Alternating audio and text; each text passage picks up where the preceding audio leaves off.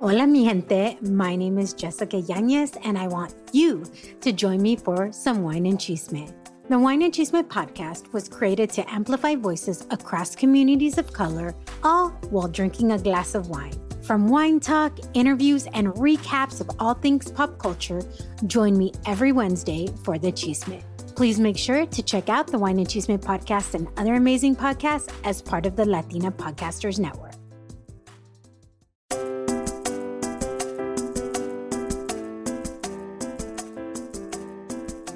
Hola, hola, mi gente. I'm Jessica Yanez, and this is the Wine and Chisme podcast, a podcast created to amplify voices and share the stories of people from BIPOC communities doing remarkable things, all while sipping on a glass of wine. So welcome to your new Wednesday.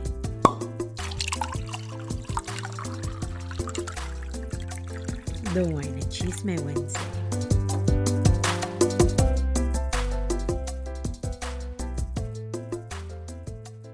Lucia, Gabriela, how are you today?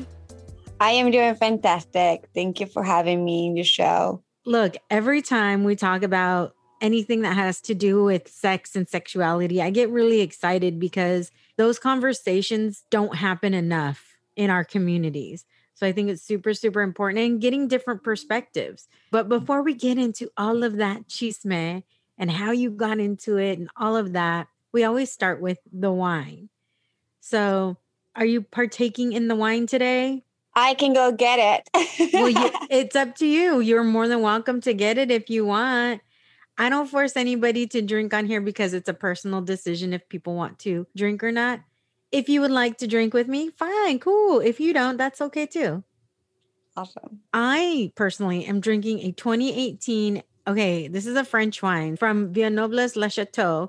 It's a Pouilly Fumé. It's called that just because like old wines are usually named by the region. So this is actually a Sauvignon Blanc. It's an off-dry white wine. It's a Sauvignon Blanc from the Pouilly Fumé region of France. Also, people might know like the Loire Valley. So like old European wines, the difference between like old school wine, what they would say, and new school wine is here we would just call it a Sauvignon Blanc, right? From a particular region. Well, the actual name of the wine is based on the region. I love wine too. That's one of my favorite. Yes. I haven't tried this yet. So, well, there you go. Cheers. Salud. Salud. Smells really grassy, almost like fresh cut grass. And a little bit of citrusy. And then when I taste it, it's more citrusy. Well, I like it. I can dig this. I'm going to a comedy show later, and I think this bottle might be done. But I'm having a friend come over later. So I think this bottle will be done when she gets here before we go to the comedy show. So we'll be nice and ready for laughter. We already sat in there. That's awesome. Yes. So, oh my gosh, you have such a huge thing of what you're doing. Let me list all of the things. You are the founder of the Nuna Holistic Retreat Center, the founder at Sacred Love Temple, co-founder at Sarasota Dark Temple. You are the creator of Tantra Kink, which I'm super interested in hearing about that. You are a relationships and integrative sexuality coach, integrative somatic therapist and teacher, Tantra facilitator, and therapeutic kink practitioner and conscious kink BDSM coach. There is so much there. Oh my gosh. Now, like I was saying at the beginning, we've had a few times where we've talked about sex, but I think I am really the first time we were really talking about what intersexuality is and all of these different, more of kind of like from a clinical side. And then the second time we were talking with Sex with Anna, and we answered some questions and talked. She's more like, she's a sex counselor, and we were talking about why people come to her.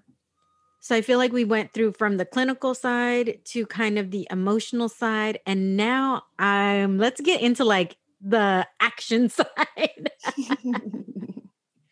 But before we get into that, like, how did you even get into this to begin with? I am so interested in what makes people, because I think everybody thinks about sex, right? We all think about sex. Most of us have sex in our lives. But what makes you go from like that to, you know what? I'm going to start teaching people, and not just teaching people but about like sexuality and relationships, but you're going into like this BDSM kink area as well, which I'm super interested in. How do you go from one place and into that? Thank you. I love that question. Yes, it has been such an amazing journey itself. So I am from Ecuador. I'm a Latina. And growing up back home, my parents, I can say that were very open-minded around sexuality, especially my dad. And the reason it was because one of the things that we see a lot in the Latin community is the cheating aspect of like men having multiple women. Mm. So my dad never denied it. He was not a kind of person that denied it. And he always talked about sex and like different aspect of it. And my family, even my dad's side of the family, like joking around, like we would make jokes around. Like I would say to my grandfather, said, you know, Grandpa, I'm going to speak 20 languages. And he's like, oh my God, good, good. You know, like a Latino grandparents, like, oh my God, tú eres el orgullo de la familia. Yes, like the pride of the family, right? Yeah. And then to just knock him down, I would say, like, for every language, I would have a different husband. Oh my gosh. And, you know, as a macho, a grandparent to the, like, he was like, oh my God, you're going to be the black wolf, you know, the family, or the black lamb or something like that. Oh, the black sheep, the black sheep. Yeah, the black sheep of it. And I was like, okay, good, fine. And what happened is in my journey of healing cancer, at a very young age, I went and studied Gnosis. Like Gnosis is the science of knowledge. And it was all about studying the metaphysics, energy, and all into that also I started learning more about Tantra, Kama Sutra, and all the aspect or spiritualism and about sexuality. So I got myself into it. And at the same time, I was younger and I was really interested in sex. And I don't know, as a community. But in Argentina, they're very open about sexuality in like the way that women and men they talk, and like even comedy shows, or even like one was my favorite show back in Ecuador from Argentina was from this very famous comedian. I forgot his name, but I used to watch it all the time, and it was like it has a lot of like erotism and a lot of like sexual language in it itself, but it was to the public. It was like it was so normal, right? So I grew up with that. And then when I started studying the consciousness and the spiritualism of sexuality, it was a different world. I was really, really excited about that. So you said you had cancer when you were young? Yes, that's like another story for another show. But at a very young age, I healed cancer. And I knew that the cancer was created because of my emotion, my toxicity myself. So in that journey, I tap into spiritualism on a deeper level. Right. Because for me, it was like my second awakening. It's like at one point in my life for 10 years, I was a suicidal kid. I didn't want to live. And then when I developed cancer, I kind of knew it. Like I was toxic to myself. I didn't love myself. I developed, and thank God it was like the doctor told my dad that he was a very lucky man because they were able to find the cancer because it wasn't presenting itself and with no symptoms or nothing. And it wasn't because I have an appendix. Nobody would have known about it. And I would have been dead already. Like, you know, they would say that if the appendix didn't happen, I would have been dead less than 3 years from that. So with that, I kind of understood myself that love for life came into my life, and it's like I started studying everything that I could to get in tune with myself and my body. So and this is why I work with everything, even like the aspect of King BDSM is going to come back to the embodiment of self. Yeah.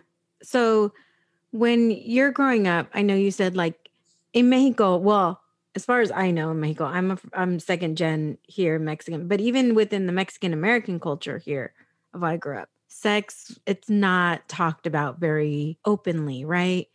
Growing up, the conversation my mom would have with me, and she was more open than most of my friends' parents. The conversation she would have with me would be like, don't let a boy touch your private parts. Don't let anybody do this to you. It would be more like that versus actual sex talk, right? And then my tia Maggie, all of the girls in the family got the same talk from my tia Maggie, and it would be put a quarter between your legs and don't let it fall out. That was her sex advice to all of us. Basically, don't get pregnant. Keep your legs shut. Don't get pregnant. And that was kind of the extent of true. And I know that a lot of people I knew and that I grew up were very similar, right? That they didn't get those talks. And anybody that I know that's from Mexico, it was not like that either. So it's not a very open culture where we openly talk about. And I think it's as a culture as a whole, there's individually, obviously, I'm sure there's a lot of parents that are more open to be able to have these conversations, but overall culturally in our culture, it's not something that's spoken about and talked about very much. That machismo joking culture is for sure there, where you're talking about sex in like that joking way. Mm-hmm. Nobody really talks about it. Yeah. And it's like one of the things that I say to myself is that I was blessed to say that I grew up with parents that my mom and dad would walk naked in Ecuador. And you don't see that in the Latino culture as much. So I was very blessed that I had those type of parents that when it came to sexuality, it was like normalized. Like my brother would walk naked, my dad would walk naked, and we were fine. Like at a very young age, I knew what a penis was. So I was not afraid of it. I was not intimidated by it. And I was like, okay, whatever. It was like, it wasn't like something that it was hidden and secret, like, and So the first time I saw one, I was like, what is that? So I know, right? And I was very blessed. And I can say that even the conversations like with my dad, it was like just, and one of the things about the Latino culture itself is, is the aspect of machismo where, women would know the partners were cheating on them and they would just keep it quiet. Yeah. Like actually it was very interesting, like even that toxic dynamic where it was very interesting to see my aunt and my grandmother kind of like protecting my dad or my uncles and my cousins or even myself as a cousin of my cousin.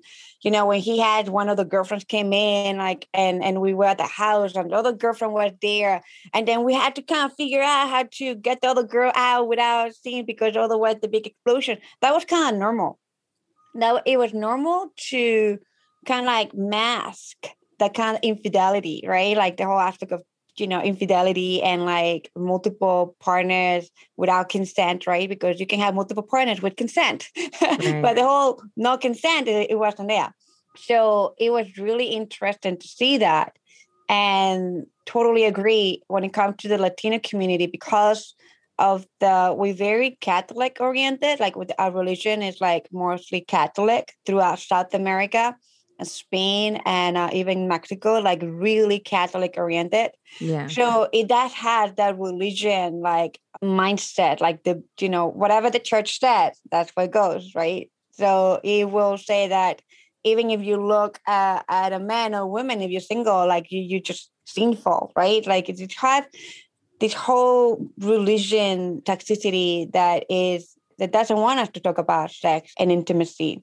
When actually, when we start looking at the sacred books and, reading Gnostic books and understanding sexuality and sacred sexuality, the Bible itself talks about sexuality. They just don't, it's not convenient for the Catholic Church, for the people to know that they are powerful beings and that sexuality is part of the power. It is very convenient for religion. Doesn't matter just Catholicism, but all kind of religion, because there are talks about sex. And it's very convenient for religions to put people in a position that they believe about themselves that they are not powerful and that their sexuality is not powerful, that is sinful. Why? Because sex is power. Yeah. Sex is power. Even like if any person has read the book Think Grow Rich, like Napoleon Hill, he talks about how orgasm, sexuality and orgasm is a vehicle for an individual to manifest and attract and conquer what it is that they're looking for in their life. It's just not convenient for anyone out there that wants to control you to know that your sexuality basically he's is your just power. like, if I remember, it's been a long time since I've read that book, but basically he's saying like you masturbate and think of the things that you're wanting, right? That's what he's saying in that book. Right. It pretty much is that all about the orgasm. It Mm-hmm. doesn't matter how you achieve orgasm. It could be with a partner, through masturbation, self-pleasure, however it is. Even energetic orgasm that we talk in Tantra and energetic sex is that energy follows thought. So if you have an idea or you have something that you decide to achieve in your life, a partner, now I'm not talking about partner, specific partner, but the qualities of a partnership, right? Or a house and a car and a career and all that. So when you put it into what we call the cupola right here, like the center, like what it is that you desire to achieve and manifest. And through orgasm, because the energy is so intensified and so pure, so powerful, it will help you to achieve it because the energy gonna go right into it. Like you are creating it. It's already created and you feel. That's what we call sex magic. Anybody interested on it, that looking at it, that's what sex magic is about.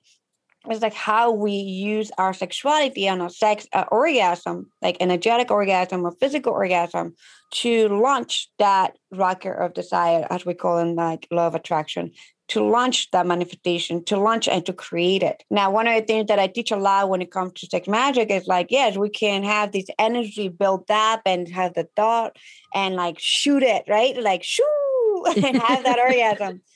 Now, what I invite people is to give themselves permission to surrender and receive the manifestation. Be open to receive the love. Be open to receive what it is that you desire in your life. Because what holds us back most of the time from achieving what it is that we desire is the struggle that we have to receive. We're very good at doing, giving, and we're really bad at surrendering and receive. And that's why part of like Tantra kink and like conscious kink BDSM is one of the things that allows me to help people to understand like where they stopping themselves and they keeping themselves stuck to not receive. Because if you have a hard time surrendering to love, surrendering to abundance, surrendering to joy, surrendering to bliss, to even surrendering to your own orgasm and the pleasure that comes from that orgasm.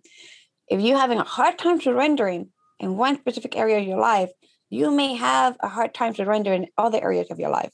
Raise his hand. Me. That's me. I'm like a little bit too much of a control when it comes to certain things. Like when it comes to when I'm visiting places or whatever, I'm very go with the flow, right? Like if there's certain things I want to see, as long as I can see those things, I don't care what we do in between. Let's just have a good time. I'm very go with the flow when it comes to like just general going out type of stuff, right? But when it comes to other things, I'm very much a control freak, right?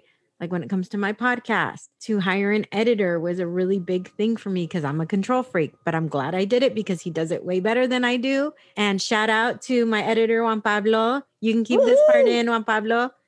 Because if I tell him to take it out, he'll take it out. But I just want to give him a shout out because he does such a great job every week on the podcast since I've hired him. So even letting go of that, it was hard. But once I did, it was like a relief to take Yeah. that off of, to take that off of my shoulders. But when it comes to other things, like I have noticed when it comes to sex, like I am very open. Like I have no problem talking about sex. I think we should talk about sex. I have no problem having these conversations. And when I'm in the middle of it, like I can get wild. I'm cool with that. But also when it comes to like the orgasm part, I think that control part of me, it's very hard to like completely let go and lose control. And I want to learn how to do that. And I know I'm not the only one. I would guarantee you I'm not the only one who like wants to do that, wants to be able to let go. But how did that start? Like when you first started having sex, like most of us, we don't know what we're doing, right? We're all awkward and everything. What was your experience when you first started exploring your sexual being, like you having sex and being a sexual being? Did you start exploring those things really early in life or was it later? Actually, it was interesting because I study Gnosis and the science of knowledge and sacred sexuality and Tantra, Kama Sutra, and all that. I knew the energetic, metaphysical, spiritual part of it. So I was in Ecuador and then I moved to the US like a year, 2 years after that. So I have like my high levels of training back there. So I have like such a nice conscious community that I was surrounded. So I was a virgin still. So when I came to the US, I was 19 years old. And I was like exploring like just to see like how the environment was. But I didn't meet my ex-husband. He was my first boyfriend, my first kids, my first everything. And I was around 21. So I was like around that age. So for other people will be like, I'm old at that age, right? So when I had my first sexual experience, I would say with my ex-husband, I went with the experiment of like exploring what it means, but actually I knew that I wasn't going to achieve the part that I was craving for, that it was the spiritual part connection, that I knew that it was possible. Mhm. So I knew that it was possible. I just, at the same time, I kind of like lost myself because I came to the US, I spoke no English. I actually, my ex-husband used to love me because I was a very quiet, submissive, and I would say, yeah, whatever, right? Until I start learning more and speaking more the English, that's when like the struggle happens because I would speak up myself. So it wasn't like satisfying sexually, I would say, my intimacy relationship with him. And even through the marriage, like years, even having my child, it was very interesting because there were part of me that I knew that I lost myself and I just couldn't understand why I didn't have that, what I wanted, like that spiritual intimacy, that connection. It was very physical. And I'm not into the physical part of it. I'm more into that like wholeness of sexuality, of like that taste and the energy, the connection, the passion, the growth, the evolution that comes with it. That's what I'm like so passionate about. The sexual physical part of it is okay. It's like, yeah, it's fun, but it's not like something that sparked my fire. And it was interesting to be in that relationship because I'm a very sexy sexual being. And believe it or not, my marriage, I only had sex like maybe 4 to 6 times a year. I used to count it. That's one Wow. of the things that is like, I always tell people that resentment is one of those energies that will kill the fire of any relationship. Because I used to be like counting like when I was going to have sex with him because I wanted to explore and experience more of it. And he would have depression and he would not feel good and he would hang all these things and it would not happen. I can tell you that I didn't know how to give a blowjob until I was like maybe 25, 26.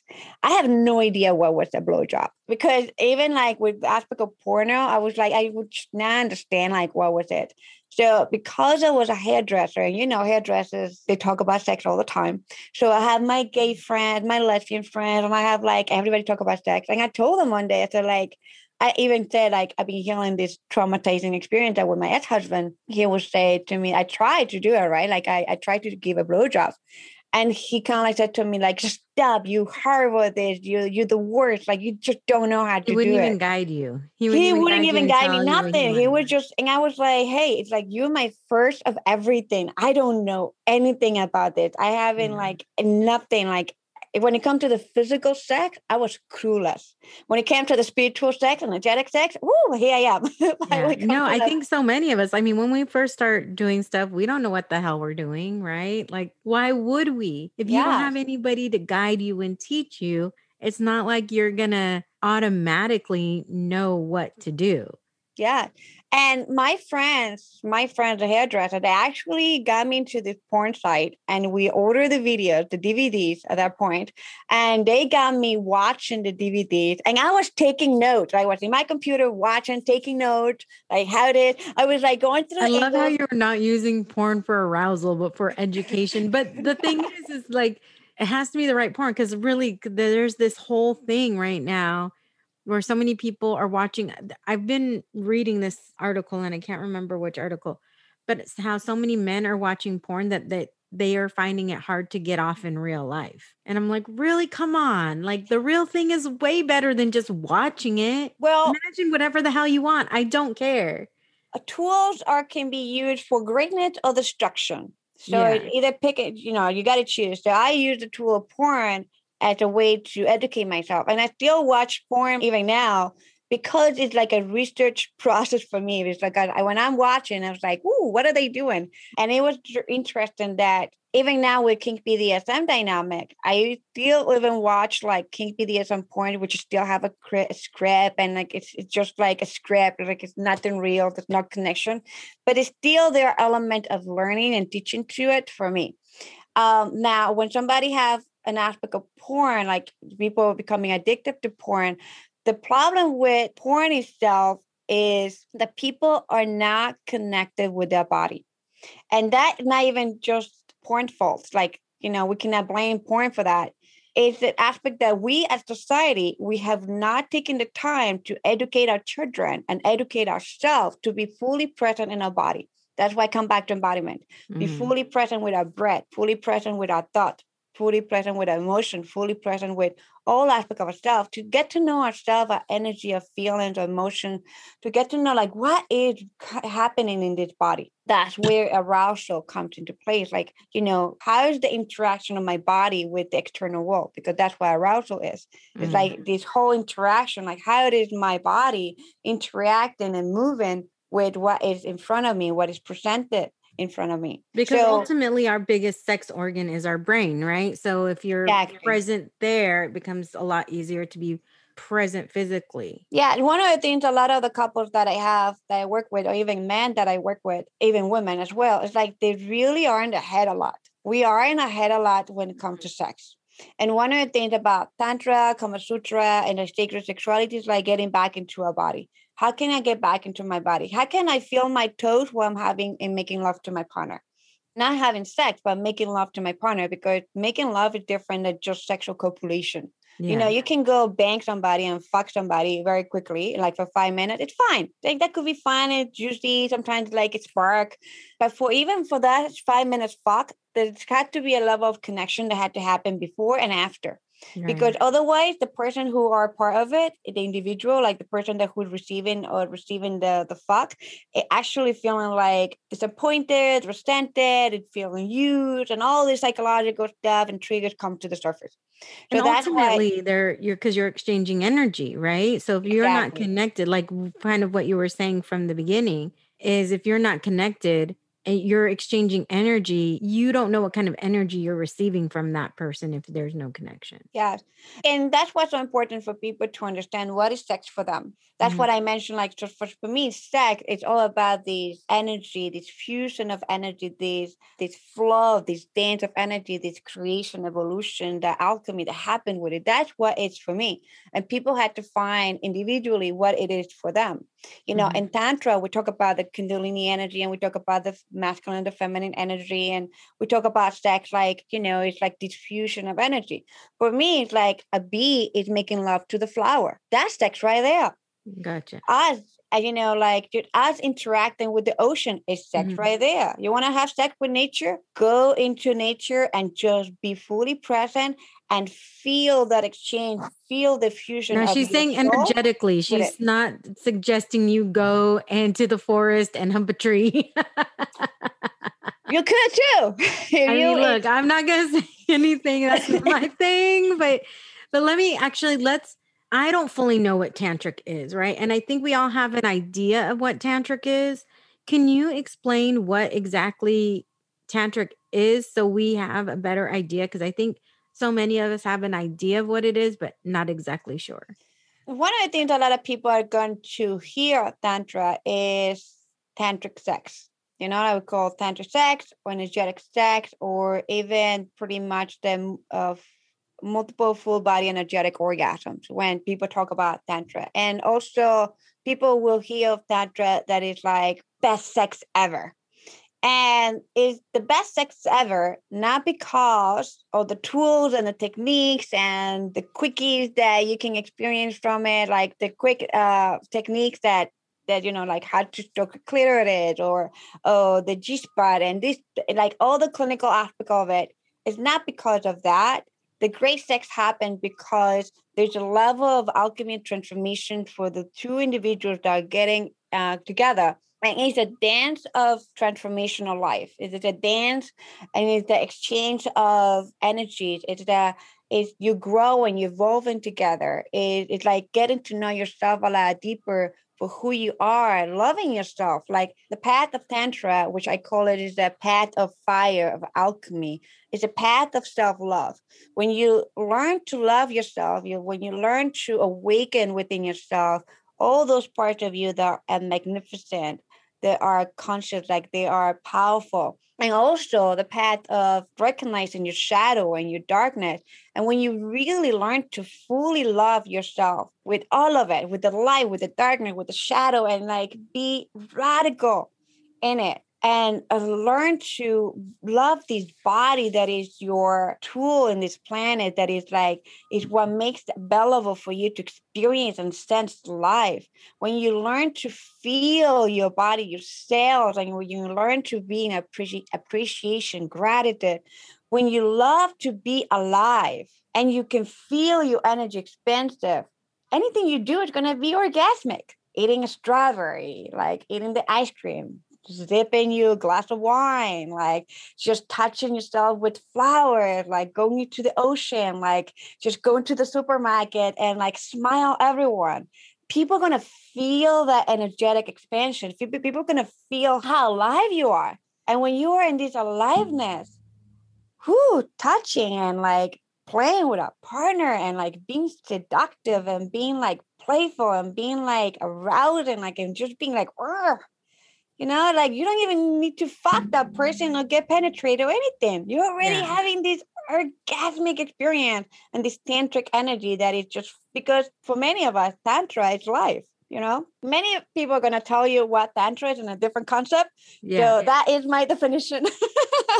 No, I mean, I think that's cool. I think sex means different things to different people, right? Some people find it as just a release.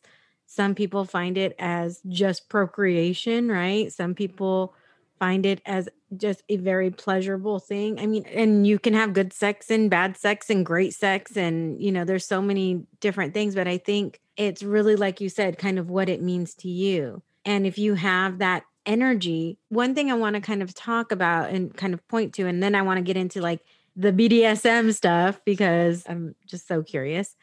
I think that it all starts with self-love, right? Because how can you have great sex? Because I've heard people and I've had friends say like, sex is okay, it's not all that. And then I've had an ex who's like, sex is a gauge of the relationship. If we're not having sex, it does not. And I was like, yeah, you're right. Like we're not having sex, so bye. It wasn't that easy, but pretty much.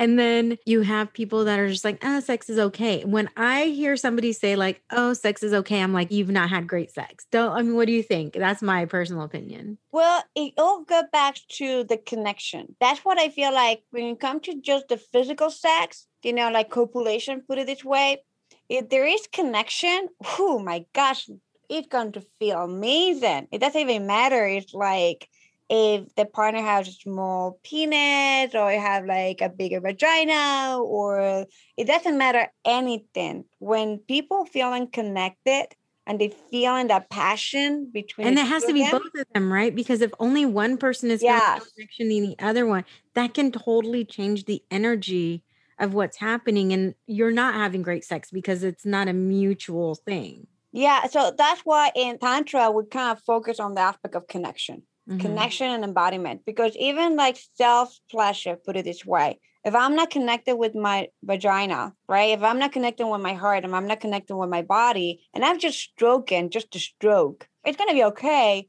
comparing to like, ooh, I'm connecting with my breath. I'm connecting with my pleasure. I'm connecting with my dream. I'm connecting with my life. I'm connecting with all of that part of myself. I'm loving myself. Now that is a different experience. The same thing with a partner. If I'm just having copulation with my partner, which is okay, sometimes we have it human realm. So we will have it. But it's a different when you have that amazing, you can have the same kind of like techniques. And if the same technique, you use an aspect of consciousness and connection, it's going to blow your mind. Yeah, it's like one example I can give is for like men, for example, they want to learn how to stroke a woman's vagina, like the clitoris of it, to give them like help them to, to give them that pleasure of it, or even just oral sex. If they're fully present, holding the container, what we call it, if you're fully present with your partner, eye gazing, breathing together, connecting the heart, giving words of affirmation to each other, like to the partner, like, oh my God, you're so beautiful. You're so amazing. I'm so grateful for you. And while you're doing that, eye gazing, breathing, word of affirmation, feeling grounded. I'm here and fully present. My mind is not traveling anywhere else. I'm here with you. And I can just stroke you little by little. And I just be very patient. And I'm here for you, with you. Mm-hmm. It's going to be a totally different experience that I'm here. I'm just like, oh, I'm La La Land. I have a 3 o'clock appointment and I have to go do Yeah. this, that. And I'm like, okay, did you come yet? Oh, no. Okay. Oh, my God. And why she taking forever? Women taking so fucking forever. I can't believe it. Right? I'm like, I'm still thinking, oh, and I have my baseball game. Did the Jet one or the Met one? Like, I don't know. Like, I don't think, did you come yet? Oh, no, it's like, it's like a two different experience. Yes. It could be the same techniques. Connection Yeah. and present will be everything. I have a lot of thoughts, but I want to get into the other stuff too, right? Because you not only talk about the Tantra, but you also are a kink and BDSM coach. Yes. And I have my own dungeon. And you have your own. Oh my gosh, I need to hear about all of this. Okay, first of all, you're sharing your experience about like your ex-husband being your first everything. You've done all of this research. You've just kind of been an intellectual until you actually get married. And then, or with your ex-husband. And then how do you go from my first sexual experience was when I was 21 to now I am a kink and BDSM coach? I How know, does right? that happen? I mean, first of all, I think that's rad. I think that's awesome. But I'm like, how do you go from one like extreme to the next? Well, the marriage was one of the things I talk a lot is healing emotional trauma and all kind of trauma from toxic relationships. So marriage was not good. It was like a toxic relationship. Now, when there were process of healing between my ex-husband and my partner now, even when I left my ex-husband, the first thing I did, it was like, you know what? I don't know too much about men and their relationships. So I actually went on a dating site and I put myself out there. I'm still out there because I'm always exploring and learning and researching. This is my research. So my cousin told me that I was like, you're so bad. You cannot do that. So I actually was going on dates to research. Like I wanted to learn about men, like what makes you heart male? Like, well, I wanted to learn everything as possible I could. So sometimes I used to have like 10 dates like in a week, right? Like 10, 15 dates in a week. And I would just have coffee and I was listening a lot. And I went into like being curious about how it is that I could be in like conscious relationship. And I can say that I'm very blessed that with the time I met my partner now, that we have a child now together. And the thing about he came into my life because he needed, and he was part of this whole process of transformation and awakening even more for myself, because all partners come to our life for a reason, right? So all the partners before him, they came in my life for a reason. And I can say that I always had this part of me that watching this, the Spaniard movies and the French movies and even the Argentinian shows, I always had the thing like there was something kinky about it. And I like there's something like tying it. So, and I remember 50 Shades of Grey came into like years ago when I was in New York, and all my clients, because I used to travel to my clients to do their hair and like fix the colors and all that stuff. All my clients were reading the freaking book. And I was like, at one point, like my friend had the book on her table and I was just reading it. Like, oh my God, that's the thing. Like, wow, like interesting. And at the same time, before that, I used to be reading in Spanish a lot of the telenovelas, what we call it, like the books, like the novelas, right? Like the erotic novels, like the romance right? novels.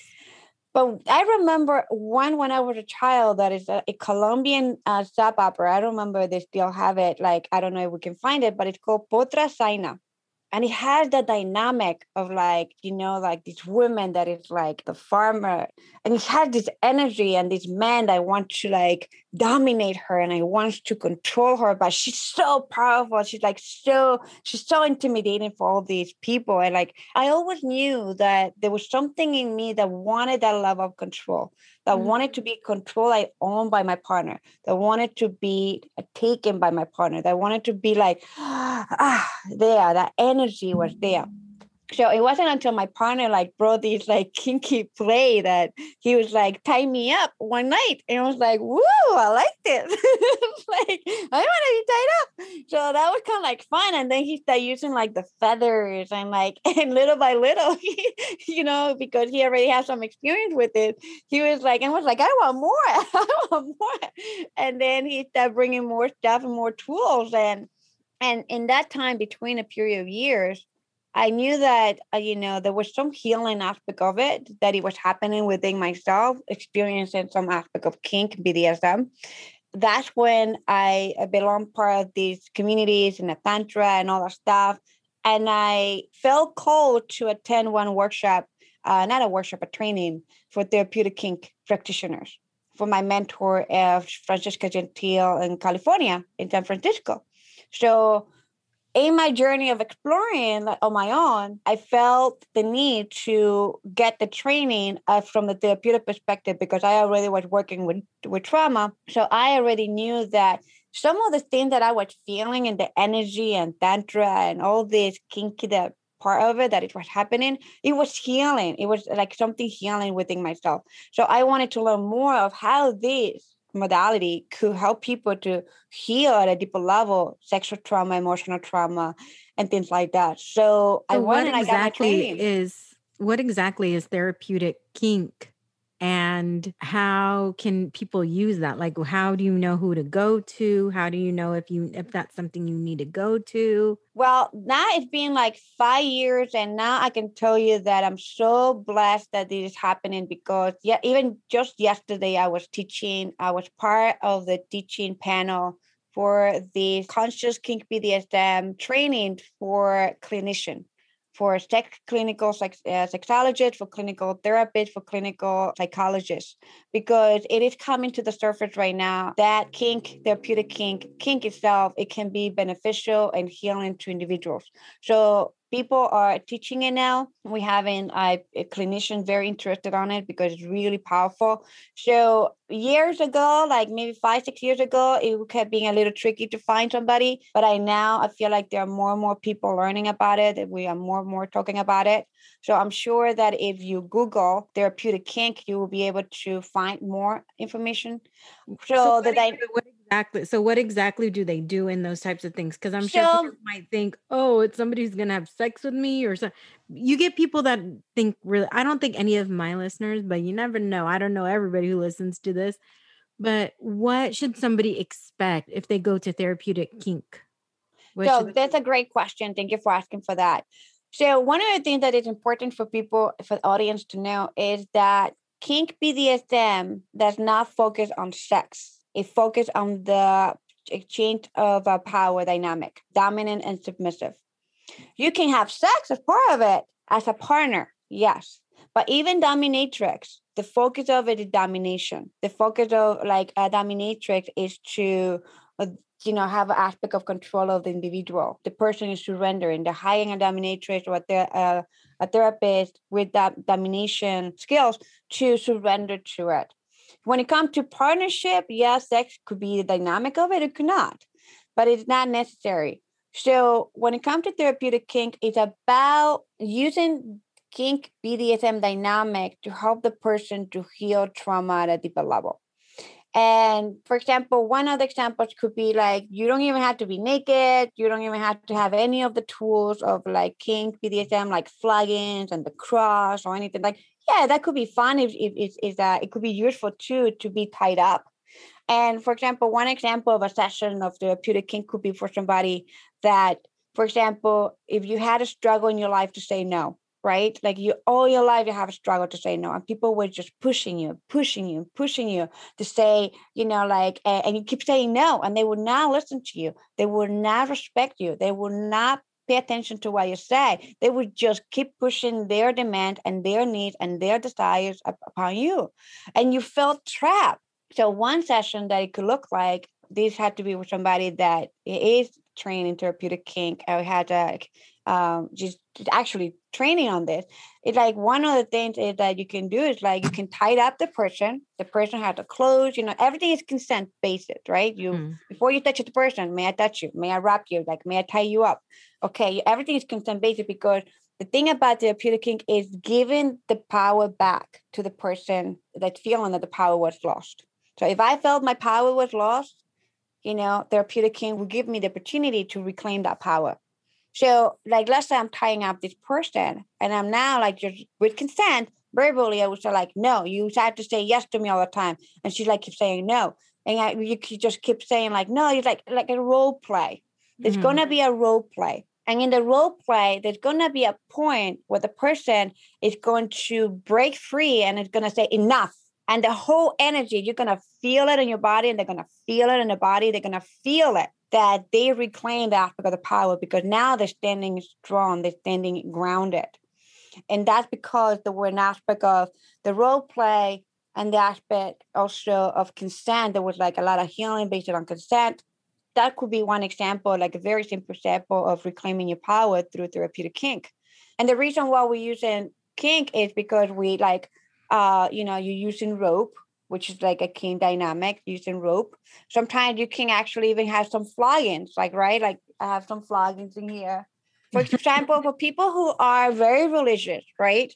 And you know that this thing like, well, like, por mi culpa, por mi gran culpa, and all that stuff, like, in Spanish, like for my fault, and like you just like flag yourself. So one aspect of like therapeutic could be that if I feel like I'm feeling guilty a lot, like, using flags, and remember the tools that we leather flogs in her hand right now. Yeah, I'm having my flogs. So one of the things that you can use is like you can just flag and you can just say like self-love affirmation. I love myself. I love myself. I accept myself for who I am. I accept my body. I accept my journey. Because there's an element of the body's feeling sensation. That's what goes back to somatic. In the aspect of like when the body starts experiencing some aspect of touch, some aspect of healing touch, addressing some what we call the pressure point and working with the pressure point, and even just working with this dynamic is so healing and so soothing. Flagging the back of your back where you feel a lot of pressure, instead of like saying like, oh, I'm so bad, I'm guilty of this, like this is my fault, and you just go with like word of affirmation, like I love myself, I accept myself, I embrace myself. And what I think the reason why it will be therapeutic is because now if you're looking at it, like I have my two flaggers in here, what happens is that if I flag my back, I'm feeling embraced, I'm feeling the touch. And you're not doing it hard. You're doing it really lightly. So Look it feels. At it. Like I'm just doing it lightly. I'm just going like this. And like now it becomes sensual. Okay. I could see that. The same thing like with handcuff or something with some of the other tools that, we play in kink BDSM, that we're using it to heal trauma. We go with the consciousness and the awareness that the tools that we're using them to heal trauma. Gotcha. That's what I call therapeutic kink BDSM.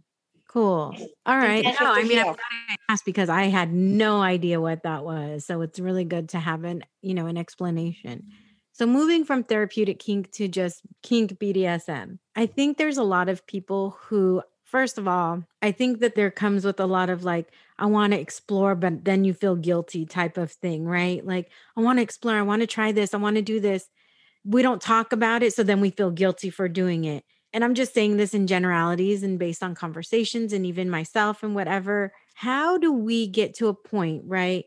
And how do you start approaching that you want to try things, some kink BDSM things with your partner without, like, if you've never done it or you don't know if your partner has done it and you want to try it, how do you approach that with somebody who you're not quite sure if they have, or you don't want to seem like, from a female aspect, you don't want to seem like you're all slutty out there, right? Like, oh, I want to try all these things. You might, and there's nothing wrong with that. But how do you approach your partner, whether you're male or female, in regards to crouching into the kink BDSM territory and play? It's such a great question. And I've been coaching couples on this. And we have couples from different dynamic, and there's always going to be a couple. Usually there's one partner that is fearful. It feels shameful it feels close, and the other one have the cravingness and the desire to explore. The thing that we work the most is communication. How we communicate, first at all, before we express our desire, how we communicate our fears. Like, what are we fearful for? Like, because if somebody in a relationship is not open to something, and even if they don't know what what we're asking for, if we want to have a conversation about it, and we already know that they may be closed about it. Sometimes we don't know why they are closed about it. So one of the things about communication is to understand like where they're coming from and understand the fears and what are the fears about, and have that deep level of conversation when we are heart to heart, and we can offer to each other and a space to understand what it is that my fears are, what are my desires, and what are my needs, and how we can do this together, within our boundaries as a couple. One of the things I see a lot in relationship is that we're very bad communicators. We don't communicate our need. We don't communicate our desires. We don't communicate and express our emotions. We just don't communicate. And at the same time, we have no boundaries. We think that we have boundaries in the relationship. We have assumptions of what is allowed and not allowed, but we really don't have clear boundaries in the relationship. Like, we presume that my partner should know this, but actually it was not spoken. Yeah. And a boundary is not a boundary until you speak it, right? So absolutely. These assumptions and he should know better. That doesn't count. Yeah. So we have to come together and speak it, talk about it, come from a place of compassion, come from a place of love, come from a place of understanding who you are as an individual first, and come from a place of like, hey, I may be open, but I have these fears. Right? And the fear is that if I go to this place, let's say this dungeon, and I have this fear that I may be attracted to other people. Great. Thank you for sharing that. Well, I have this fear that I don't want anybody to touch you, and I don't want anybody. I want you just for me. Great. Let's explore that. Right. That's a lot of the fear that happens too, is that partners, they have that we call the shadow aspect of it. We want to be on and we want to be claimed by our partners. And at the same time, we want to have that spiciness in it. And the shadow aspect and the struggle that happened is that we know that what it is that we want, but we don't ask.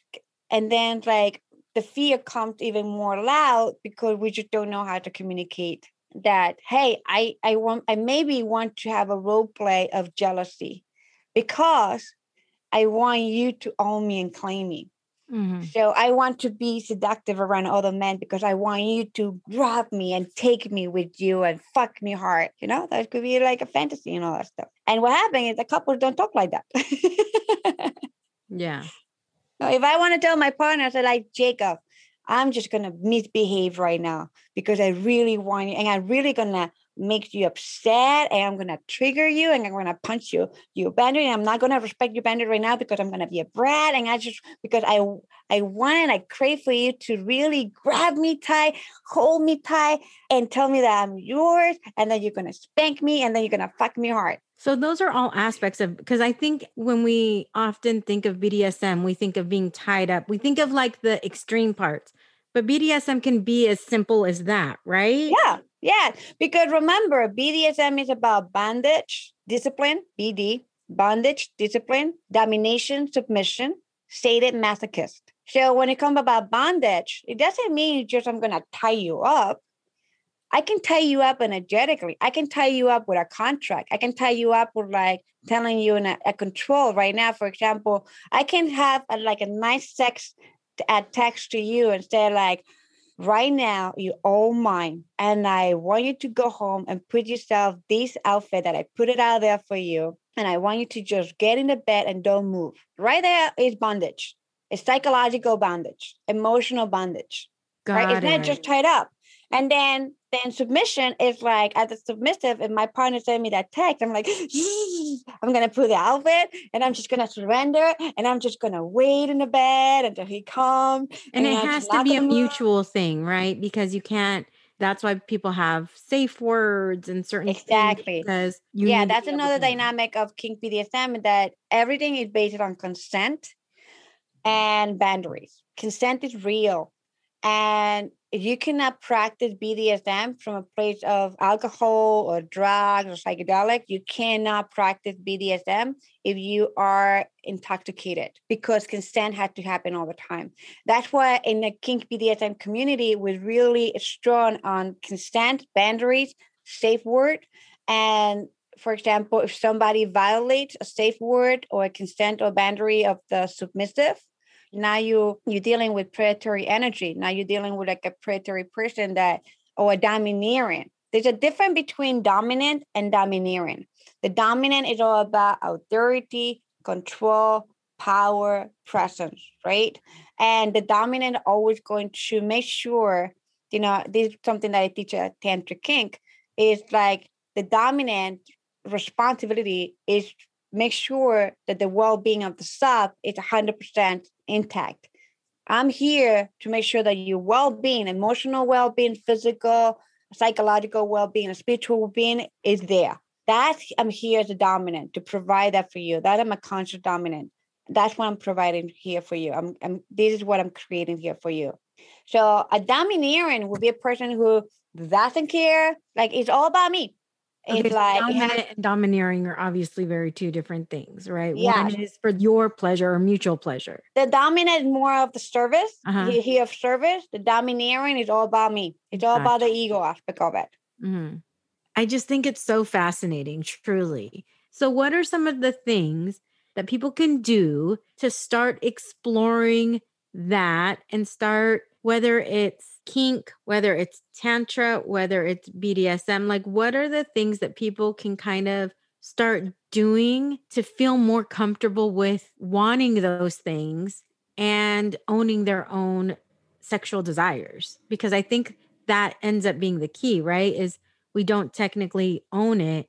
Oftentimes we put it off to somebody else, or we feel that guilt that you were talking about earlier. Communication to me is like the foundation, and we talk about that. But what if you're single? What if you don't have a partner? How can you start being more comfortable with your own sexuality and the things that you want? It's gonna come back all to inner work. Inner work, and I'm very a fan of shadow work. Shadow dark work. And what does that mean? It means to go deeper within yourself and explore what are the areas of yourself, the parts of yourself, the areas of your life that you are hiding from for yourself. Like, what are the things that you are not, the things that you're not comfortable with, like the thing that you're not comfortable to explore, like understand where this coming from. Like where are you hiding in there? Where are you wearing this mask that are hiding from being your authentic self? And the other thing is like, try something different, try something new every day. It's like challenge yourself. Like, one of the things that is great is to challenge ourselves to do the things that we feel uncomfortable about. If you're uncomfortable about going to a dungeon, like explore a dungeon in your area, you can Oh, go yeah. I to. want to hear about your dungeon. Oh, my gosh. I cannot believe you have a dungeon. I want to hear about that too. Yeah, if you're comfortable, one of the things, the reason why I talk, I like to educate about conscious kink BDSM, because I do have a dungeon in my community. And I also am building community of conscious kink BDSM where we educate individuals and people. And the reason why I'm sharing all of this is because we have couples that they are so new on this. Every weekend, we have singles that they're so new in it. Say yes to yourself. Buy your ticket to go to a dungeon, go to dungeon, say yes to yourself, and just watch, just observe what resonates with you, what not. I'm telling you that my dungeon is different than many other because it's a conscious kink BDSM community that I'm building. So you're gonna be going to San Francisco, LA, wherever you live. They maybe have dungeons in there, and the vibe is gonna be different. They don't have, many of them, they don't have that spiritual component to it. So you have to go with your research mind self and explore, like, okay, how do you feel? How do you felt to go there? Are they allowing alcohol or not? Drugs or not? Usually the kink BDSM community do not allow alcohol and drugs in the space because it's going to affect your consent 100%. So you want to make sure that it's a safe space for you to go. Right. So you go there and just say yes to yourself, go explore. You don't have to go like try to know everything. Mm-hmm. Talk to people, talk to the people in the community, be discerning of like who you interact with. Always reach out to the people who monitor the dungeons, like the people who own the dungeon, monitor the dungeon. If they're building community, that's a great sign. If they are just there for business, try to find a leader in the community to make sure that they can help you and guide you into the process. In my space, we have orientation. Usually, when you are new, usually dungeons have orientation, a time where you come and they guide you through the orientation, what is acceptable, what is not acceptable, what are the rules of the land, and then and also at the same time, like, okay, that you interact with other people, like conversations. They many of them have munches. A munch is like a gathering that happen in a restaurant. Some people have food, some people have drink, no alcohol, whatever it is. But people just start talking, like, and they just get to know other people outside of the dungeon itself. So it's about putting yourself out there and saying yes to it, and feel it in your body. The most And not important to thing do is anything you're feel in your not body. comfortable. I mean, getting yourself out of your comfort zone is one thing, but if you're truly, if it's not settling right with you, then that's okay. You can walk away. You don't have like, right? Exactly. Like it always give yourself permission to expand your discomfort. Like you don't feel comfortable, just go a little bit out of the edge, but don't go way too out of your edge of the comfort zone because that's dangerous by then. Yeah. So just give yourself permission just to get out of your comfort zone, but still be in your body. And also one of the things that it will be great is for you to come from a place of loving yourself and come from a place of like peace with yourself. Right. Because if you come to any event from a place of fear, the fear is going to take you out of your own experience. And that could be an experience that's going to help you to grow in life. So come from a place of peace with yourself, loving yourself, and just be curious. Maybe the one mindset I would say that is going to be very important to have at the beginning is just being curious, to be curious about it and to also have discernment. Be curious and have discernment and reach out to the people that that you can feel like they care about the building community, that they care about people, that they care about the well-being of others. Those are the people that you want to hear from, interact with. And then when you're in a dungeon, like there will be opportunities. Oh my gosh, there's so much that I want to ask, but I also want to respect your time because this is the first time we've kind of gotten to that. But is there anything before I ask you your like the last couple questions, is there anything that you want to add that you want to make sure people know in regards to tantra, the therapeutic kink, regular kink BDSM? Is there anything that you want people to know before we go into the last couple of questions? Well, I do have a program, my event, Tantric Kink. It was an event that I created and I traveled here in Florida and I even went to up north and shared that event with like a fusion of Tantra and Kink BDSM, where I speak a lot about this and give you a lot of more information. So that program itself is becoming an online program that you will be able to access it. So I am pouring a lot of information that it will be beneficial. So you can get it. You can look at into my site. I And have how can a people find you yeah, on you like can go website and to social media? yeah, you can go to luciagabriela.com. That's my website, luciagabriela.com. And you can go to my page that's about event and you will see like tantric kink and the different kind of like online programs I have. Also the online I have a pre-recorded already event that I did online last year. So that's available and that has a lot of information in there. And one of the things that, if you have questions, just send me an email and I will be very glad to create a video around it, respond it to you, reply it to you, something like that. But I tell you that the course itself is going to provide a lot of information. So that's what I'm building right now. So just stay tuned, go to my website, subscribe to my newsletter. Um, you know, if And you then you're see, also Lucia Gabriela Coach on Instagram and Tantra Kink on Instagram as exactly. well. So we'll Yes. make sure to put all of those links in the show notes. Lucia, thank you so much. This is so like I think just on a basic level, right? It was really good to know. First of all, I had no idea that there was like therapeutic kink. No clue. There's so many different tools out there for people to use to be able to be more comfortable with themselves. So I think that's really awesome that there are so many things out there. Thank you for sharing what those things are and kind of what your journey was. The last question we always ask, because we always begin with wine and we end with wine. What is your favorite type of wine, red, white, or rosé? And do you have a specific brand or type of wine that you like? That's a great question. I love pink wine. I don't know the name of the one, but it's the one that has it's a bottle that has the rose in it, and the rose is kind of like made in the glass. So it's like had like this. It had the rose in the Mm. bottom of the wine, and it has a rose on the top of it, Oh, and it's wow. already sculptured that way. Oh, So nice. I don't know the name of the wine, but that's the wine that when I go to the wine store, I just grab it. I'm so bad, I don't even pick it the name, but that's one of my favorites. I love Nice. pink wine the most. Yeah.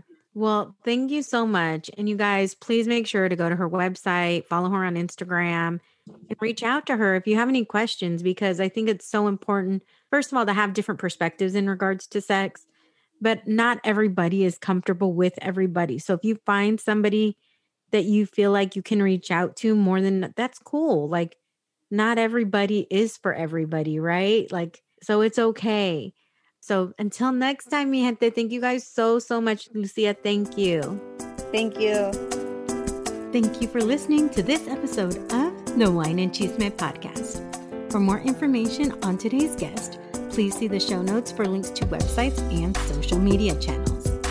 You can check out all things Wine and Chisme on our website, thewineandchismepodcast.com. There, you will find the names of wines I drink each episode, as well as additional information on me, the podcast, and you can even apply to be a guest straight from there. You can also find us on social media at The Wine and Chisme on Instagram and at The Wine and Chisme Podcast on Facebook. Remember, if you want to hear more Wine and Chisme, please subscribe, rate, and review. 5-star ratings are appreciated, and those positive reviews are appreciated even more.